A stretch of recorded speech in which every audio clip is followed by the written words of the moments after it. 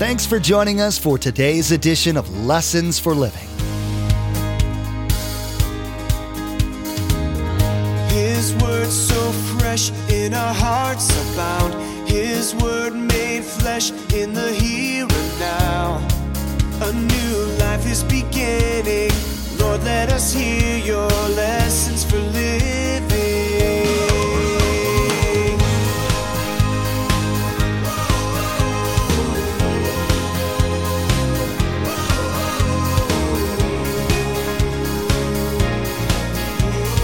Lord, let us hear your lessons for living. Being the cupbearer, everything was perfect in his life. He had to taste the wine and the food and all that before the king would do it. He lived in comfortable surroundings. I mean, the benefits were just absolutely incredible. But God was going to speak to Nehemiah through these circumstances. Now, remember, point number one. God speaks to us through His Word. He speaks to us through His Spirit. But He does speak to us through circumstances. There weren't too many better jobs than the one Nehemiah had. He was the king's food and drink tester. That meant that he was at the king's side most of the time. And even though he was a servant, he had access to earthly power, the most power on earth at that time. Despite that, as Pastor Mark will teach today, Nehemiah's heart was gripped by what he heard about the conditions in Jerusalem. You'll get to learn today about the types of prayer that Nehemiah prayed and how they apply to your life. Remember, there's quite a few ways to receive a copy of Pastor Mark's teaching. We'll be sharing all that information with you at the close of today's broadcast. Now, here's Pastor Mark in the book of Nehemiah, chapter 1, as he continues his message, All Kinds of Prayers. Lord, let us hear your lessons for living. The book of Nehemiah. Sometimes we forget in life what life is all about. We're going to study real life.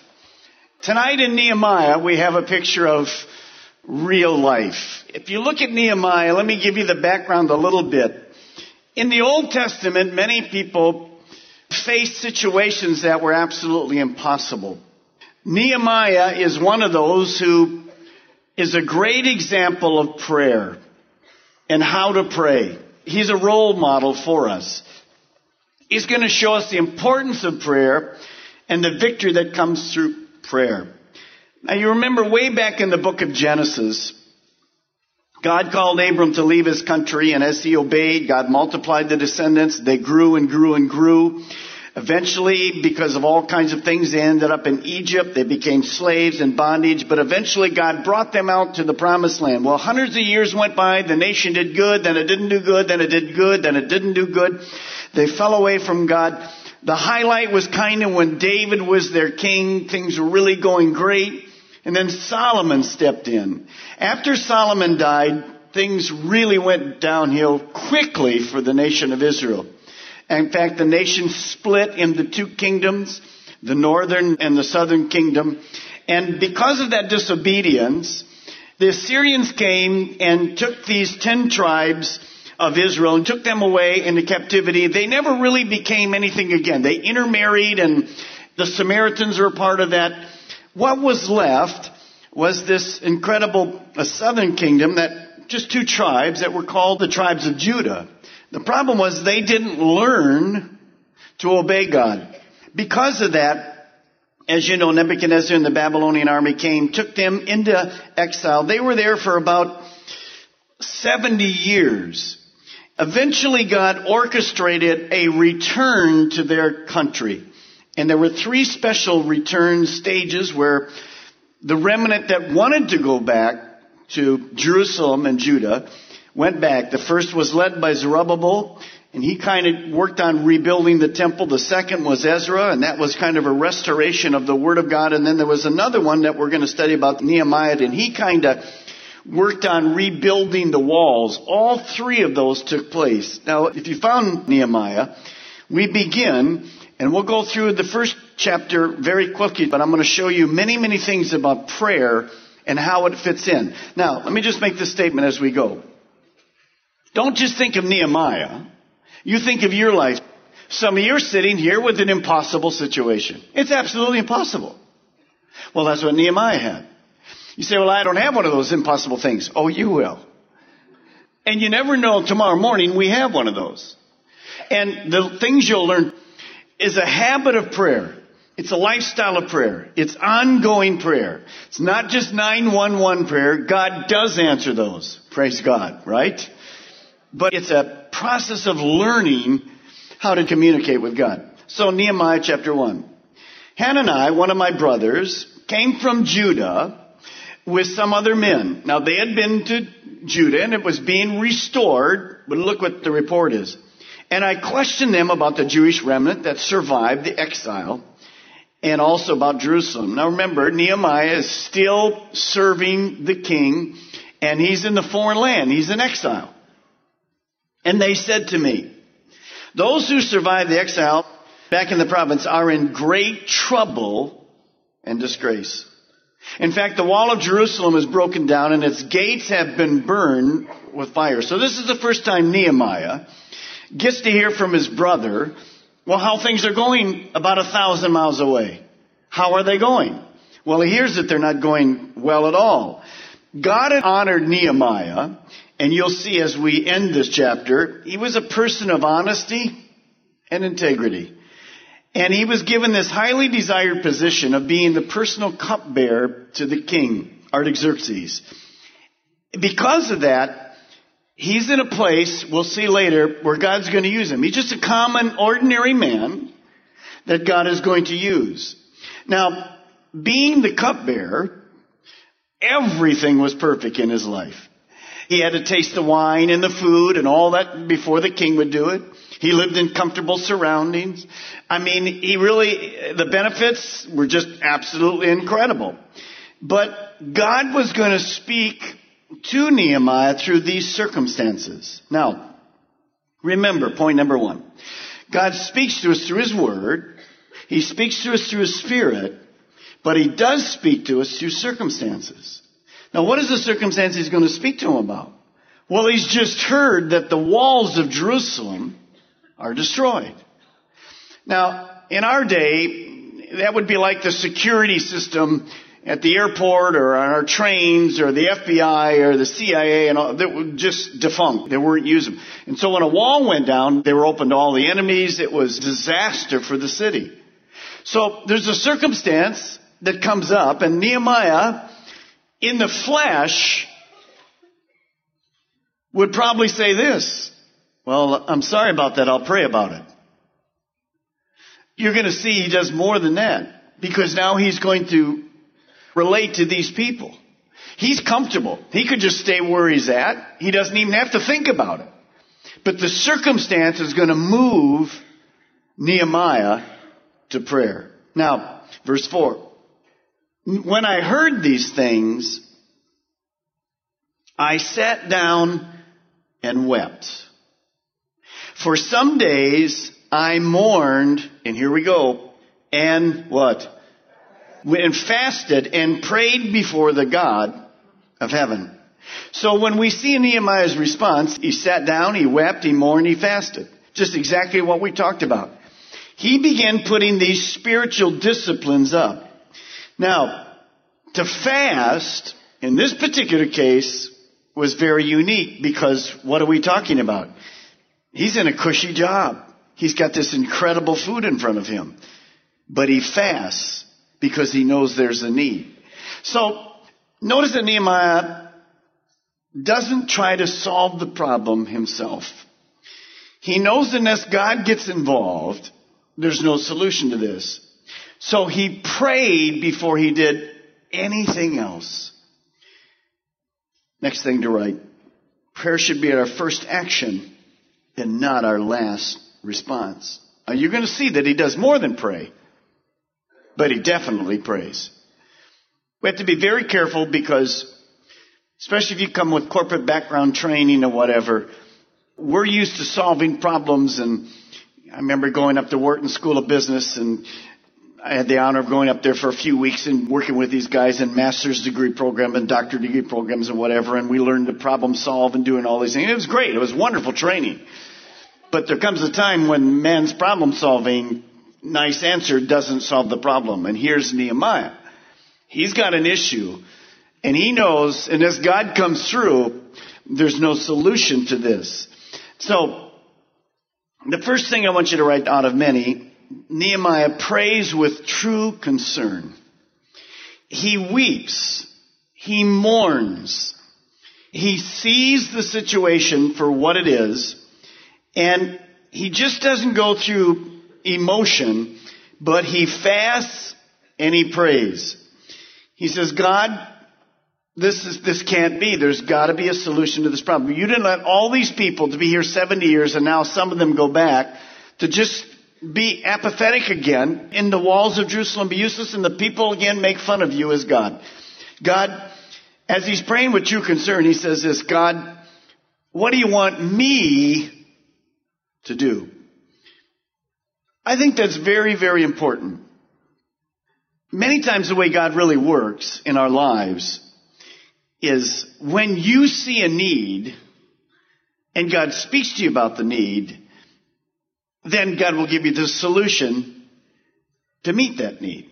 You see, you cannot live life and respond to need. There are more needs than you can ever respond to. And that's the problem when you go to a foreign country, you get off these buses or whatever, or you're playing, I remember in India, just surrounded with kids. A grain of rice, a bowl of rice, they'd love you forever. So what do? You can't meet it because there comes the next 100, and then the next 100, and then the next 100. You just can't meet the need. So you have to be careful that you don't try to meet the need just because there's a need. You can't solve all the needs. You say, well, that's not scriptural. Yes, it is. You remember? The disciples came to Jesus and said, come on back to town. The people are already at the door. Jesus said, no, we're going to the next town because they need to hear also. So he left some needs undone. But when God speaks to you, then he's going to give you the solution. So he really put it on Nehemiah's heart. And Nehemiah is going to come up with the solution through God because he's going to actually do something about it. Sometimes all we do is prayer, and that's wonderful. But it's going to be more than prayer. Number 2, you're going to see in verse 5, we need to pray with praise. In other words, the first thing he does, he reminds himself of who God is. The right view of God. Notice what he says. Then I said, O Lord God of heaven, the great and awesome God who keeps his covenant of love with those who love him and obey his commands. So he starts this prayer by restating who he's praying to.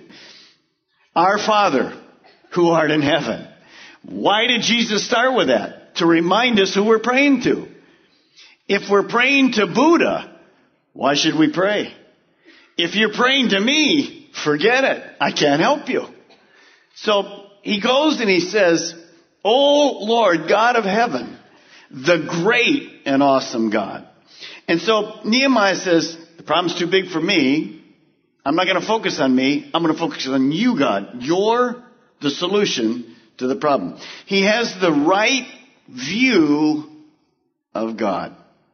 Often Satan gets us to look at the bigness of the problem and get our eyes off God. This is exactly the opposite. Nehemiah goes to God, and then the problem seems smaller. It's exactly what you and I need to do. Now, how do we keep focused on God? How do we do that practically? 2 ways. How do I keep a right view of God? Read the Bible.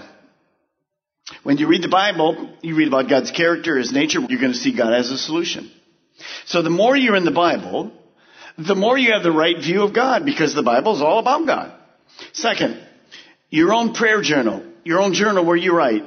I have a page called God's Goodness, those incredible, unbelievable things that God does. Every day you should be writing some things, but I just have those. And when I kind of get discouraged or something, I'll go back and look at those. Man, that just gets me the right view of God again. In our pastor's meeting this morning, we just thought about God's faithfulness. And we just looked around the table, and this group of guys, how did we get here? It was God's faithfulness. How did you get here? It's God's faithfulness.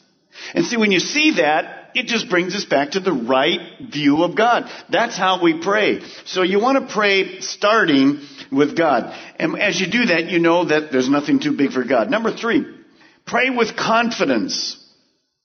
Now, I can only pray with confidence if my heart is right. John 14:21 says, whoever has my commands and obeys them, he is the one who loves me. He who loves me will be loved by my Father, and I too will love him and show myself to him. So number 3 again, pray with confidence. Nehemiah says, God, there's a promise, there's a covenant. Those who love and obey your commands. Notice what he says. God who keeps his covenant of love with those who love him and obey his commands. David says this, if I had not confessed the sin in my heart, the Lord would not have listened. James 4:3 says, when you ask, you do not receive because you ask with the wrong motives, that you may spend it on what gives you pleasure. So 2 things can keep us, our heart right. Number 1, I'm praying in God's will. We'll see that in a little while. And number 2, I'm praying because I've confessed my sin. I can have confidence if I'm doing the things that God wants me to do in the right way. If I'm sinning, well, God's not really interested in answering my prayer. So he wants my heart to be right, then he's going to answer my prayer. Because God's more interested in my relationship with him than the circumstances in my life. You have to get that right. People say, well, I'll get my life straight, then I'll come to the Lord. Well, no, you can't do that. You come to the Lord, then God gets your life straight. And it's the same with our prayers. Now, number 4, pray with humility, the right motive. Notice Nehemiah 1:6. God, let your ear be attentive and your eyes open to hear the prayer of your, you might want to circle this word, your servant. So he's not bossing God. He's not saying, God, I need 100-fold. I know you're going to do it now. He says, your servant is praying before you how often? Day and what? Day and night. He's praying day and night. For your servants, the people of Israel. So, notice the incredible consistency of his prayer. But notice the next statement. I confess the sins those Israelites do. They're pretty bad people. Notice what he does. I think this is very important. It doesn't say that at all. It says, I confess the sins we Israelites, including myself and my father's house, have committed against you. You see, this prayer included confession. God, I want your ears to be attentive, your eyes to be open. I'm your servant. I'm just your servant. I know you're not this supernatural bellhop. So God, I humbly say to you, here's the need. I identify with these sinful people because that's all I am. The reason we're here in captivity is because as a nation we sinned. So we have to be careful. Remember in Chronicles, if my people who are called by my name, and if you're a Christian, you're one of them, will humble themselves and call on me and admit their need, boom, God will answer. Well, sometimes all we like to do is talk about the bad things of our country. Well, we're part of it. If you're an American, we let all this happen. We really did. Many times we never prayed. And now we're praying, aren't we? Trying to get prayer back in the schools. We didn't pray about it when it was getting taken out. We just kind of go along with our thing. And so what you're seeing here is a humility because the motive isn't, well, God, you need to fix this wall because those guys are sinning over there. No, God, we humbly confess. Please listen to us. We're asking you to come and do something. We admit we've been wrong. When you have your daily devotions, remember the first part of your daily devotions is yesterday. How'd I do? What'd I do? Did I lose it? Did I ask the person at home? Now, number 5, pray with consistency and zeal. Your servant is praying before you day and night. The issues are heavy on his heart. He's doing the only thing he can do to change the problem. God already has a solution before we pray. Isn't this amazing? Nehemiah is saying, God, I'm praying 24/7 for this need. It's on my heart. God, I need to hear from you. The Bible says God already knows what we need before we ask. That's incredible. Now notice it says pray with consistency and zeal. We can pray with consistency, but sometimes we lose the zeal when the answer isn't right away, don't we? We pray for a week, 2 weeks, 3 weeks, 4 weeks, no answer. Some of you are in there. You're right there in that. You've been praying. You know God can answer. The consistency there, but the zeal's kind of gone. The faith's gone. No, you have to be consistent. Nehemiah prayed 4 months before God opened one door. 4 months. So don't get discouraged. Sometimes it's more than 4 months. But he prayed for 4 months. And so with that is the zeal. God, you can still do it. Your timing's right. God, you know what I need. You know what the situation is. God, I just trust you. And then God will eventually open that door for us. 1 Thessalonians 5:17 just simply says this, pray continually. So 24/7, pray without ceasing. There has to be times in your life, I think it's so clear, where God will speak to you during the night. You've heard me talk about it many times before. And you don't want to talk about it specifically. I do that just to challenge you. It isn't anything like we're special people because God speaks to us during the night. But sometimes God will just wake you up with a prayer request or somebody on your heart and you just need to get up. Or if you're a teacher, quite often you'll need to get up and write it down. If you're very young, then your mind's fine. But keep a little pen. Some of you gave me a little pen with a little light so I can get up and not bother my wife and I just write the note down and keep on going. Sometimes if God really speaks, I just have to get up and write the whole pages because the next morning I'll never remember what he told me. There's other times, and this is more often, that God wants to speak to you every day during the day. All during the day. Today, I was out. Then I went out to pray for somebody today. And I was out early this morning. I walked through Sam's to pick up something on the way to work. There's nobody there. And just a few people because it's the business people. I walked in and somebody just gave kind of an answer to prayer. Pastor Mark, wow, this really happened to me. You know, as I passed by another person said, hey, Pastor Mark. Guy over in the corner said, hey, Pastor Mark. Guy over here said, hey, Pastor Mark. See you tonight. Well, what is this, church? It's great. As we were driving to do what we wanted to do this afternoon, to go pray for the individual, I went by a restaurant. And God just said to my heart, you know who owns that? It's a new restaurant. You need to go speak to him. And I had already planned to do it and tried to call once, didn't work, whatever. So went back in, did our thing, came back, went to pray, couldn't find somebody. He wasn't there. I walked in the restaurant. This lady says, hey, how are you, Pastor Mark? And so I just talked with her for a little while, but I'm going to go back and pray for that person. Now, how did that happen? Because I'm listening, I'm listening to God. You see, it's not just in the middle of the night. He goes, bing, bing, bing, bing, bing, bing. He wants to say that during the day. He wants to direct you during the day. That's what prayer is. It's two-way conversation.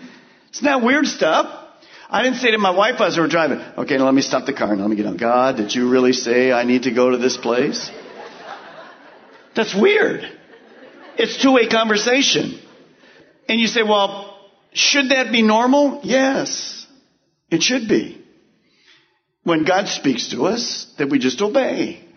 And this is what Nehemiah is doing. He's so intimately involved. He's just pouring out his heart to God with zeal consistently. Number 6, pray with intercession. Notice in that verse, you can actually circle it. He says, open your ears day and night for your servants, the people of Israel. He's praying for your servants. For your servants. That's what intercession is. He's not praying for himself. He's praying for others. You got to hear today about a unique man in Pastor Mark's message. Nehemiah was a slave in a high position who cared about the welfare of his people, the Jews. He made use of the different types of prayer that Pastor Mark's been teaching about in his praying for his people. He most importantly was willing to be used by God to be part of the answer to prayer. Lessons for Living is the teaching ministry of Pastor Mark Balmer of Calvary Chapel, Melbourne. We have multiple campuses to reach those living in Melbourne, Sebastian, and Viera. All campuses meet each weekend and on Wednesdays to spend time collectively raising our voices in worship to our Most High God and studying the truth and blessings found in His Word. For more information, directions, and service times, visit lessonsforlivingradio.com and click on the church link at the bottom of the page. Next time, Pastor Mark will complete his teaching, All Kinds of Prayer. You'll hear more about the attitudes that Nehemiah prayed with and why you need to be mixing them into your prayer life. Pastor Mark will be giving examples showing how you can develop a lifestyle of prayer, showing how doing so benefits you and those who are around you. We've run out of time today, but we do encourage you to tune in next time as Pastor Mark will continue teaching through this series called Real Conversations with God. That's next time on Lessons for Living. Our eyes have seen